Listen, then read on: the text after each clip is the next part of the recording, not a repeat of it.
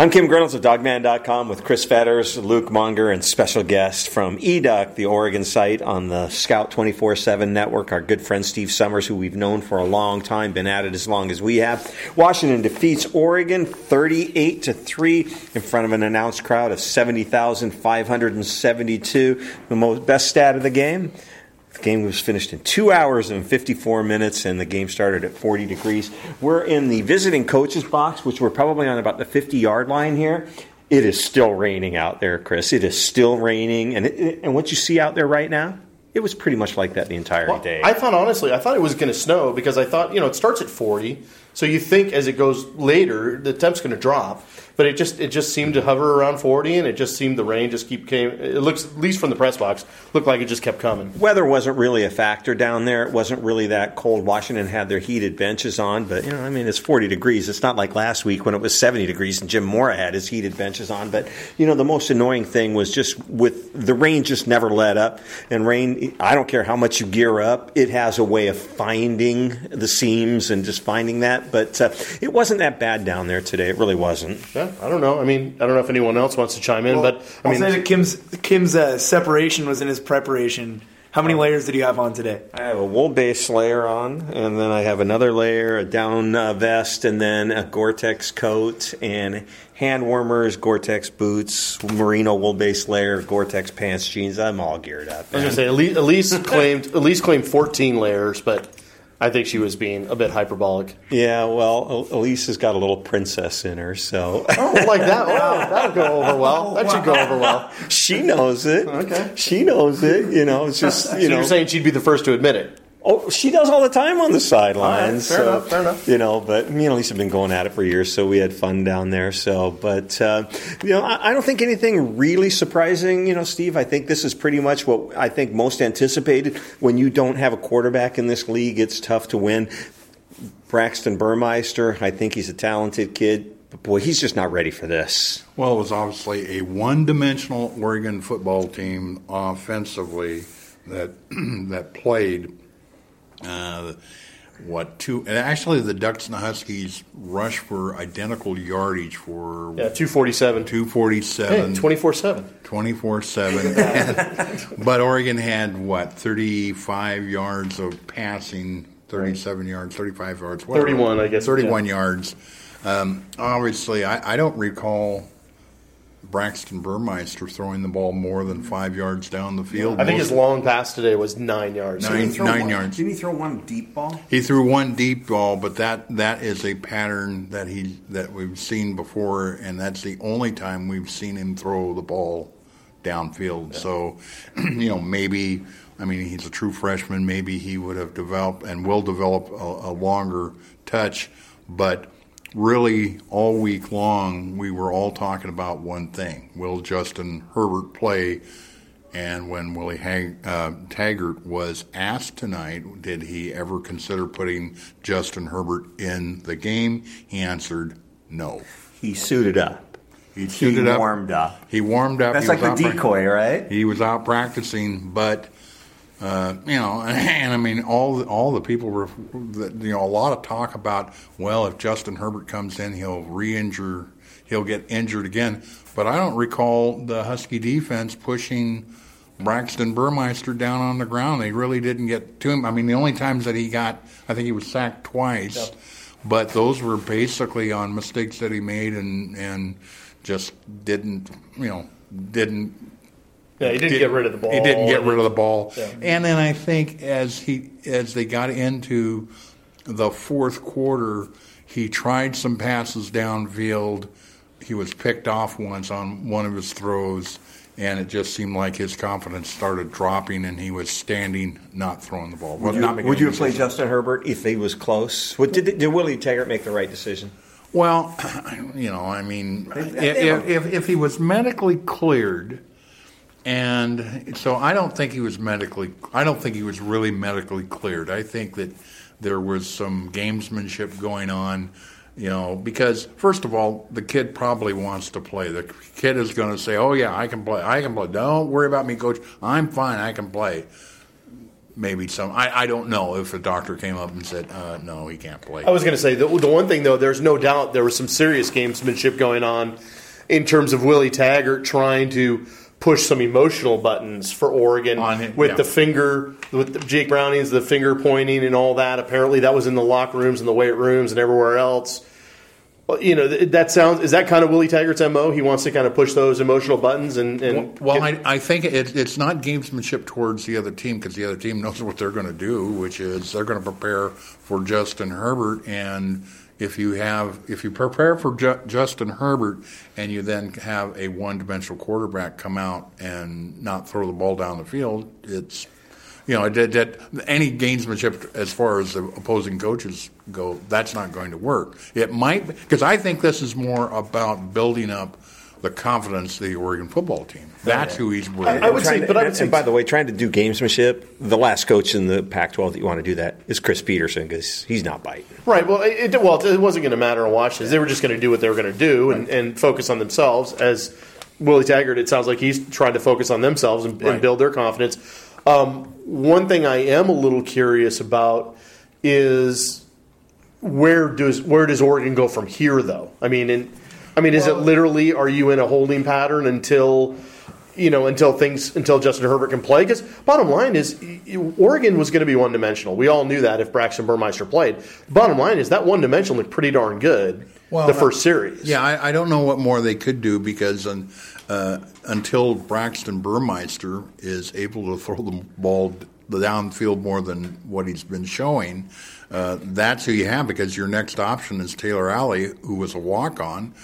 He's never demonstrated that he can throw the ball downfield much. So really, it's all dependent on getting Justin Herbert back. Now, last week, of course, we saw that they could run the ball against a Utah team that I don't think is quite the same Utah team we've seen the last couple of years. But then Utah then goes out last night and beats UCLA. Yeah. So is Oregon's punter as bad as what was shown out there today? Because kicking to Dante Pettis low line drives, which he was doing that was just nuts. Yeah. Is he that bad? No, again, they had a good punter last year. It's just that's the option they have. They don't really have any more options But you would have thought they would scheme it. You know what I mean? Well, at least scheme, like kick it out of bounds or cross-field kick it. Or in the post game, Taggart did mention that. He said, it was the absolute worst punch you could make. And then they talked about all week long of what they did not want to do is what they ended up doing. Right. So it's like they threw it to them. Well, yeah, that's what happened. But I think that they're, when I look at the Oregon Ducks, because I'm looking at last year when that was not a very good, that was a very bad football team. I mean, they were terrible, and so they've. Oddly enough, with the Huskies racking up 451 yards. 451 yards compared to the 682 yards last year. Right. Although the Oregon offense didn't break 300 yards this year. Right. So it's baby steps, and I think that we'll see what happens. I mean, they've got two remaining games. One against Arizona, who's falling to USC tonight. We haven't seen the final score on that. And then Oregon State, which suffered their 8th loss of the season today, even though they're improved from what they were from the start of the season. So the Ducks still have an opportunity to end up with 6 wins, which would be a winning season. Well, they need 15 extra practices in the worst way. I mean, to just keep pushing this thing forward for them. Yeah, and there's really no choice. I mean, what else are you going to do? There was moments when the Husky running backs were sort of having their way and breaking off some great runs.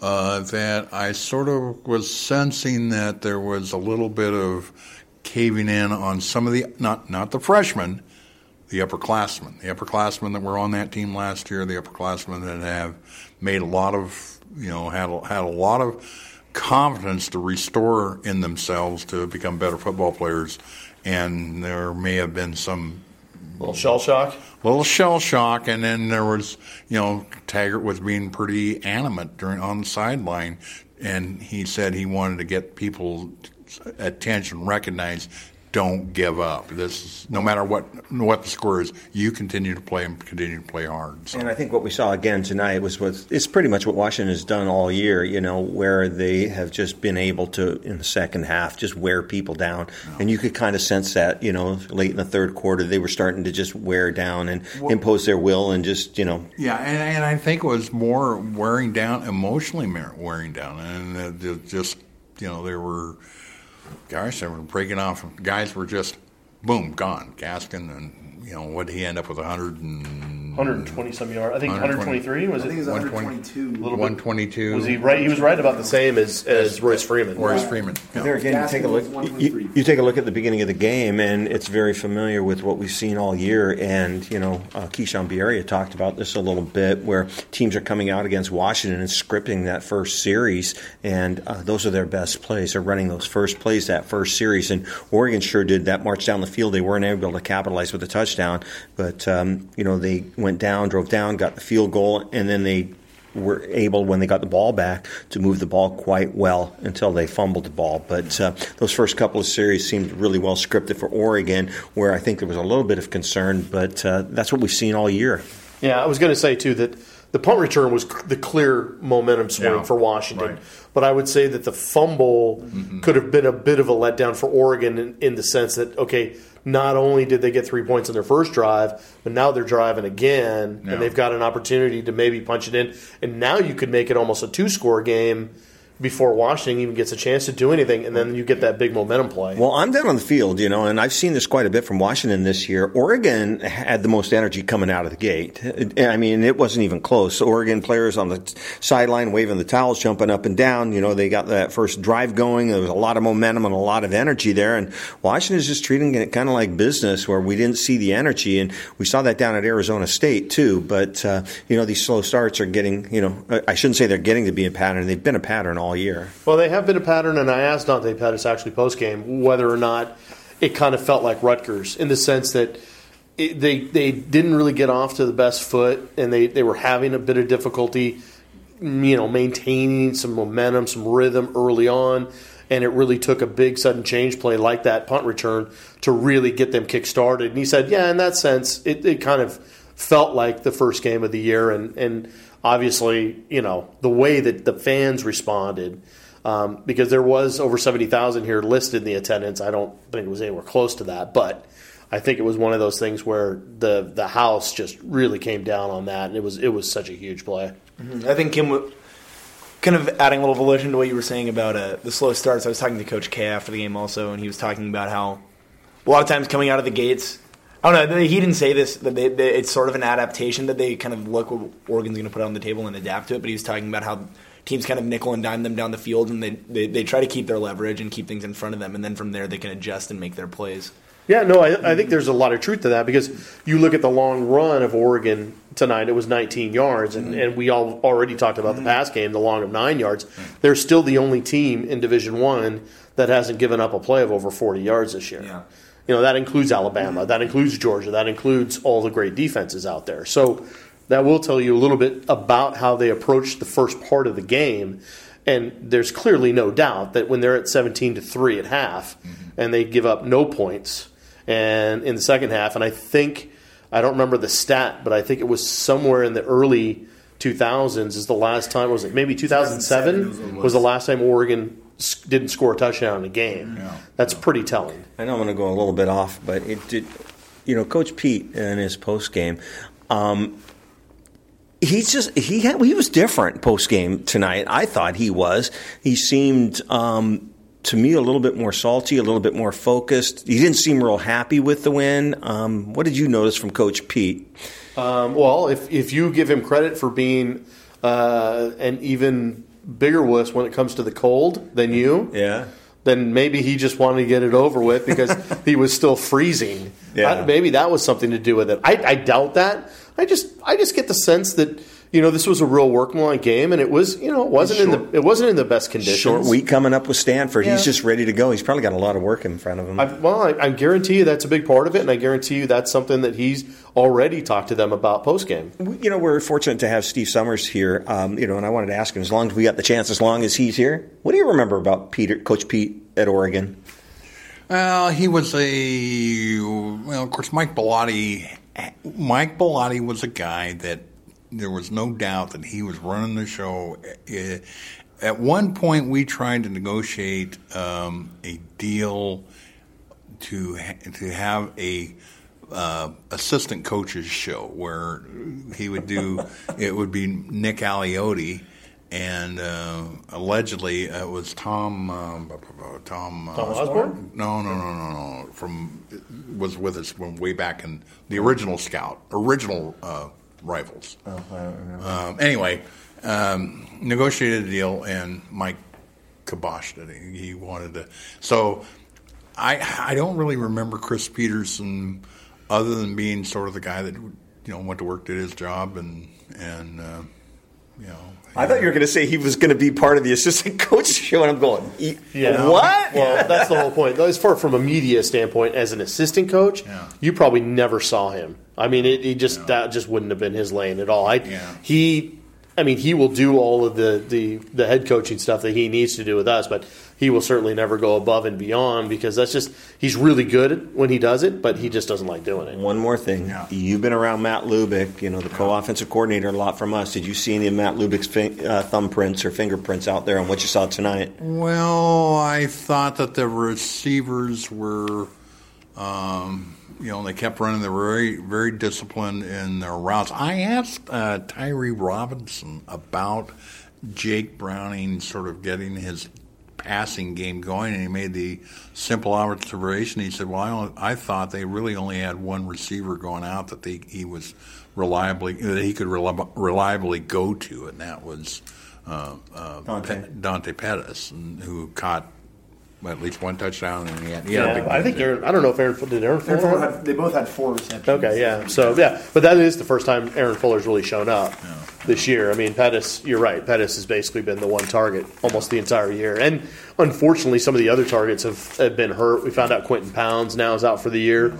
We don't know what the status is for Hunter Bryant, but he went down last week. So there's a lot of guys, and they need someone to step up. Now, I think that the Washington rushing yardage got padded a little bit because in the fourth quarter, when it was clear that the Washington Huskies were going to win the game, I think Coach Peterson sort of called the dogs off and said, "Okay, we're just going to run the ball, and we're not going to try to rub the duck's nose into it, and we're just going to rub." Yeah, we might have to talk to Coach Pete about that because it's okay, Steve. Well, I asked you in our exchange of questions. What was it? Something to the effect: are the Huskies fans about that? What was about the Husky fans? Oh yeah, are they 70-21? Did they get? I mean, was that enough? Was that enough? No, was that enough? They'll never. No, it'll never be enough. No, never. No, 12 losing 12 straight will never. Yeah, the only thing that'll solve that wound is winning 12 straight, and even then, who knows? Well, I remember being, in fact, in this same room. The year that, and I don't remember the gentleman who was out here with us. It was you, me, Scott, and Kim, and we were talking about. It was the game that Marcus Mariota came out and he just had a tremendous season. And there were really 2 turnovers in that game that really hurt the Huskies badly. There was an exchange of turnovers tonight. It didn't really mean anything, where the Huskies recovered a fumble. Brady Breeze then recorded his first interception. Brady Breeze, of course, is an state of Oregon kid, but it was at the end of the half. The turnovers really did not make much of a difference in the game. Yeah, I mean, I think Washington won the turnover battle, 2-1, but in the end, you're right. I mean, I think Washington getting the balls when they did, like that fumble, I think was pretty key. Yeah. And then they were still comfortably ahead when Tevis Bartlett got that interception. Yeah. But still, it was at a situation where you could tell those guys were still fighting very hard to keep Oregon out of the end zone, and I think that was from a psychological standpoint that was big for Washington, and I think that also did kind of demoralize a little bit Oregon to try to finish it off. Because in the second half, it was clearly in the second half, third quarter, because all of Washington's scoring was in they had 21 points in in the second and third quarters. They didn't score in the first quarter. They didn't score in the fourth quarter. Right. So it was all done in the second and third quarters, and really the Ducks were competitive, I thought, in the first half, even though they were behind 17-3. And in my predictions that I wrote on EDUC, I said that if Justin Herbert played, that I thought it would be a game that got down to the last possession. But if it wasn't, if it was Braxton Burmeister, the game would be 24-3. So when they hit 24-3 on the scoreboard here, I said, well, I'm golden. Now all I got to do is not give up any more touchdowns. They gave up 2 more touchdowns. Yeah. That was looking down the stat sheet. Kind of like you said, the unusual statistic: Washington and Oregon both with 247 yards rushing. The big stat: Washington with 204 yards passing with Jake Browning. Oregon 31 net yards passing. That makes it difficult. Total offensive plays, Washington with 58. Oregon had 68 offensive plays, so had 10 more. Time of possession, that first quarter possession, Oregon just kind of ran it down their throat. 10-11 for Oregon in that first quarter, and only 4:49 for Washington. But just going down the individual statistics. By the way, just a quick little kudo to the intern. Oh, yeah. Who was his breakout player of the game? Aaron Fuller. 4 receptions, 76 yards. And you were looking really good in that first quarter. Well, because what happened is Aaron Fuller had a big gain down the sideline, and then it was called back for a holding, and then on the very next play, he comes Aaron back Fuller again. and another, I think it was a 46-yard reception. Yeah. Which, I mean, I think 2 weeks in a row. Yeah. Last week was Savon. So should we already ask who your next breakout player of the game is going to be? Give me a couple days to sit on it. Okay. But Royce Freeman, 24 carries, 122 yards. He's a quality back. Darian Freeman, 8 carries for 43 yards. Brandon Burmeister, and this is a big stat right here, he had 14 carries for 38 yards. Boy, running a freshman quarterback 14 times in a game like this. Yeah, he didn't slide, from what I remember. He didn't slide once. Tony Brooks-James, 6 carries for 37 yards. And, Braxton Burmeister, 7 of 13 with an interception, but only 31 yards. He was sacked only twice. Pretty mobile kid. When you take a look at Washington's offensive statistics, Myles Gaskin, 17 carries for 123 and a touchdown.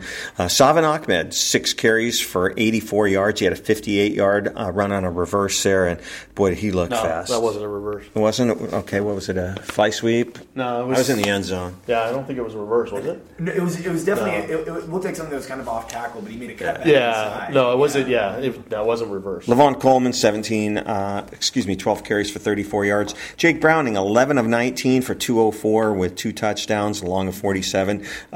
Receiving's not a lot of receptions to be had today. Dante Pettis with 4 for 87. Aaron Fuller for 4 for 76. And the play of the game, Dante Pettis, 64-yard punt return, making him the all-time leading punt return for touchdowns in NCAA history.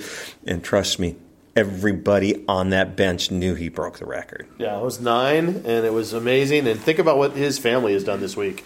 Between his dad, third base coach for the Houston Astros, winning the World Series, and then he won. I asked him if he felt he one-upped him, and he goes, "I don't know." And he goes, I think we can dig both, right? Yeah. So it's like, so that was good. Although the one on something that people aren't going to talk about a little bit, but I asked Jake Browning about it.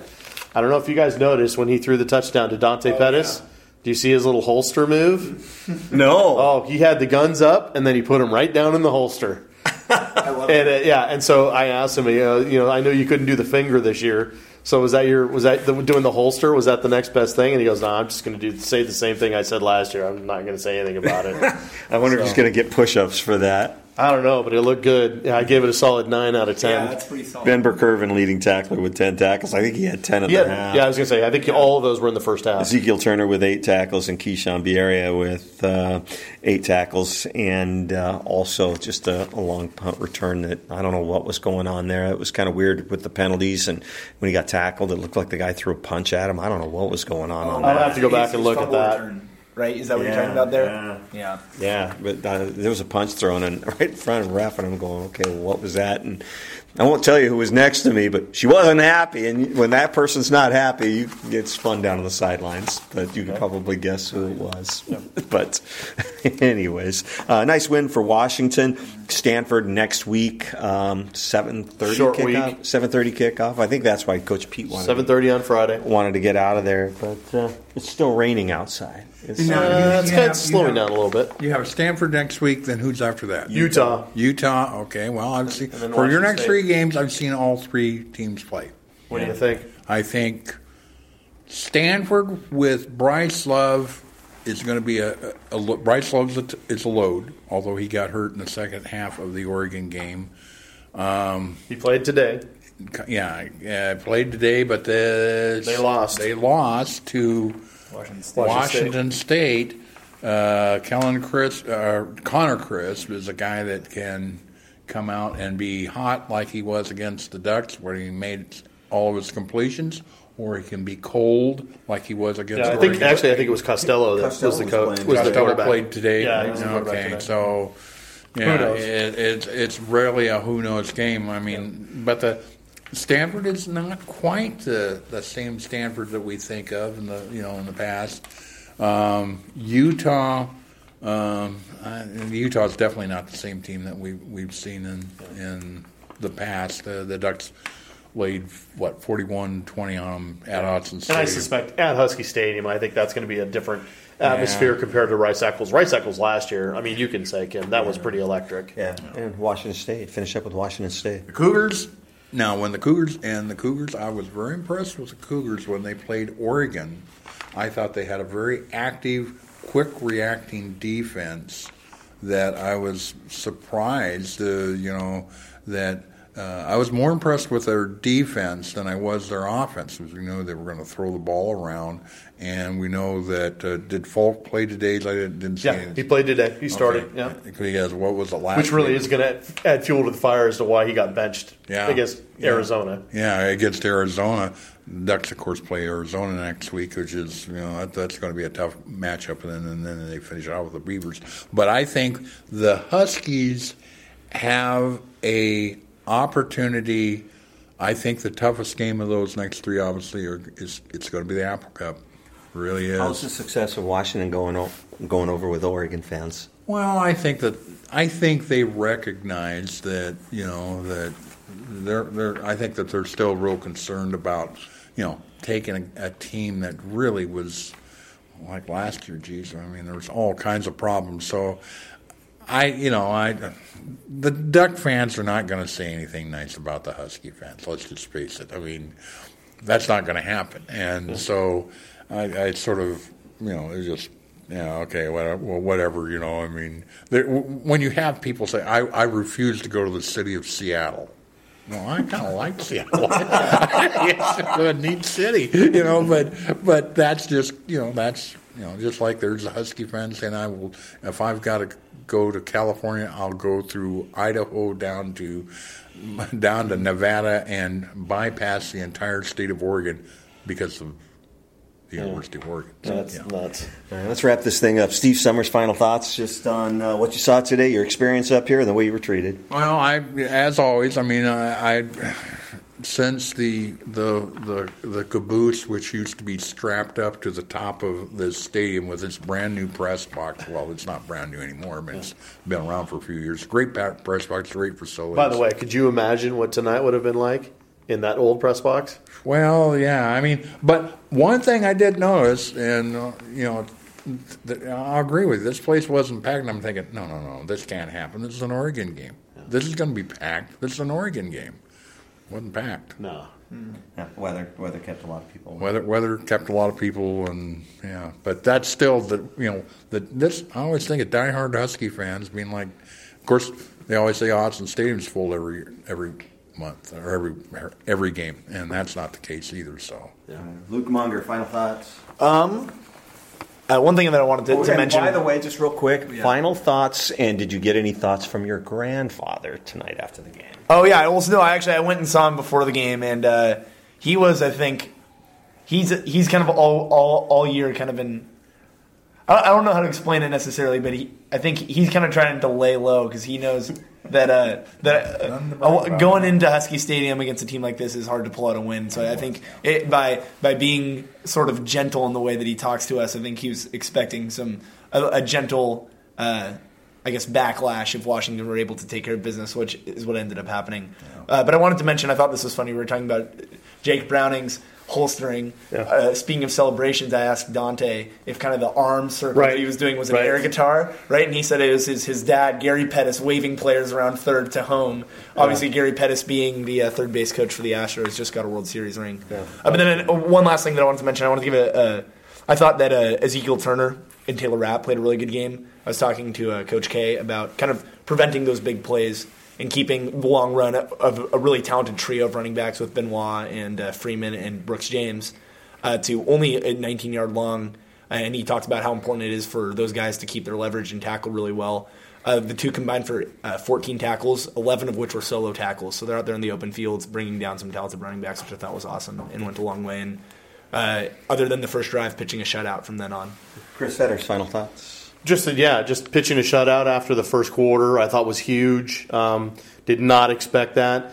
I knew Oregon was going to get their ground game going, right? Royce Freeman's too good. You can't stop him. You can only hope to contain him, and I think they did a pretty good job of that after the first quarter. I think he almost had 90-some yards after the first quarter. So, I mean, they really were able to put the clamps down on him after that. And then offensively, again, a little slower start, and I think that's just kind of the MO now of this team is that they're going to let things happen in front of them, kind of dissect it, figure out what the other team's doing offensively, defensively, and then they're going to take it away. And they're going to do what they do. So I think this was a pretty workmanlike game for Washington. I think they really did it in all three phases. And when, like Jake Browning says, when you win in all three phases, you're going to win the football game, and that's what they did today. Started off the day with, radio at KJR. Got to talk to one of our all-time favorites. Reggie Williams was on our radio show today, so it was always good to talk to Reggie. And then I got a text from my son. Said Danny Shelton was here today, by the way. So I wonder if he was wearing the lava. Doubtful. Yeah, or the hoodie and shorts and flip-flops for Daniel. Yeah. Which, by the way, they did a moment of silence for Daniel, which I thought was really nice. And, it's kind of sad. Yeah, just Husky football weather, with the rain and the cold, and it's still going on out there, night game, and another night game next week. And then hopefully tomorrow on Sunday we'll get an announcement. Will we get an announcement on the time of the Apple Cup on Sunday, do you think? No, Monday maybe. All right, well, we'll see what happens there. You know one of the big advantages of being sort of having a crappy team? What's that? You don't have to. Day games. You have day games. Yeah. No, it's the truth. It's the truth. That was Steve Summers from EDUC, by the way. So, cool. Can I make that my tagline? Yeah. So, anyways, late night. We still got a lot of work to do, and just one more home game, 2 more regular season games, 1 more home game. So the Apple Cup, 2 more home games, 2 more home games, Utah and Washington State. And if I may, all you dog fans out there, in that games, the Apple Cups here, fill this place up. Yeah, you're gonna. This is going to be one of the monumental teams. That if the Cougars play out and they're playing the way that they played against Oregon, I'm not going to make a prediction right now. I'm just telling you that will be a great game, and the Dogs need all the support they can get. We've been doing this a long time. We started in April of 1997. Steve Summers at EDUC has been doing it just as long. It's always good to see Steve. He's part of the 24/7 network with us, so it's always good to have Steve in. And as much as Husky fans and Oregon Duck fans like to go at it, we've always gotten along. We always get along. We trade barbs, and it's always fun to see Steve, and glad to have him here. And glad he has to make the road trip back tomorrow. I'm going back tomorrow morning. Yeah. not tonight. Yeah. Anyways, we'll be back on Sports Radio KJR Tuesday night from 6:30 to 8, as we are every Tuesday night throughout the football season. If you want those daily updates in your inbox, just shoot us a note, huskystadium@gmail.com, subject line newsletter. We'll get you those daily updates. We'll get those all out again tomorrow. Not sure next Saturday what time we'll do radio. We'll probably have an answer for that on Monday, so stay tuned for that. So for all of us at dogman.com, I'm Kim Reynolds, along with Chris Fetters and Scott Eklund, and intern extraordinaire Luke Monger, and our special guest from EDUC, Steve Summers. Go Dogs.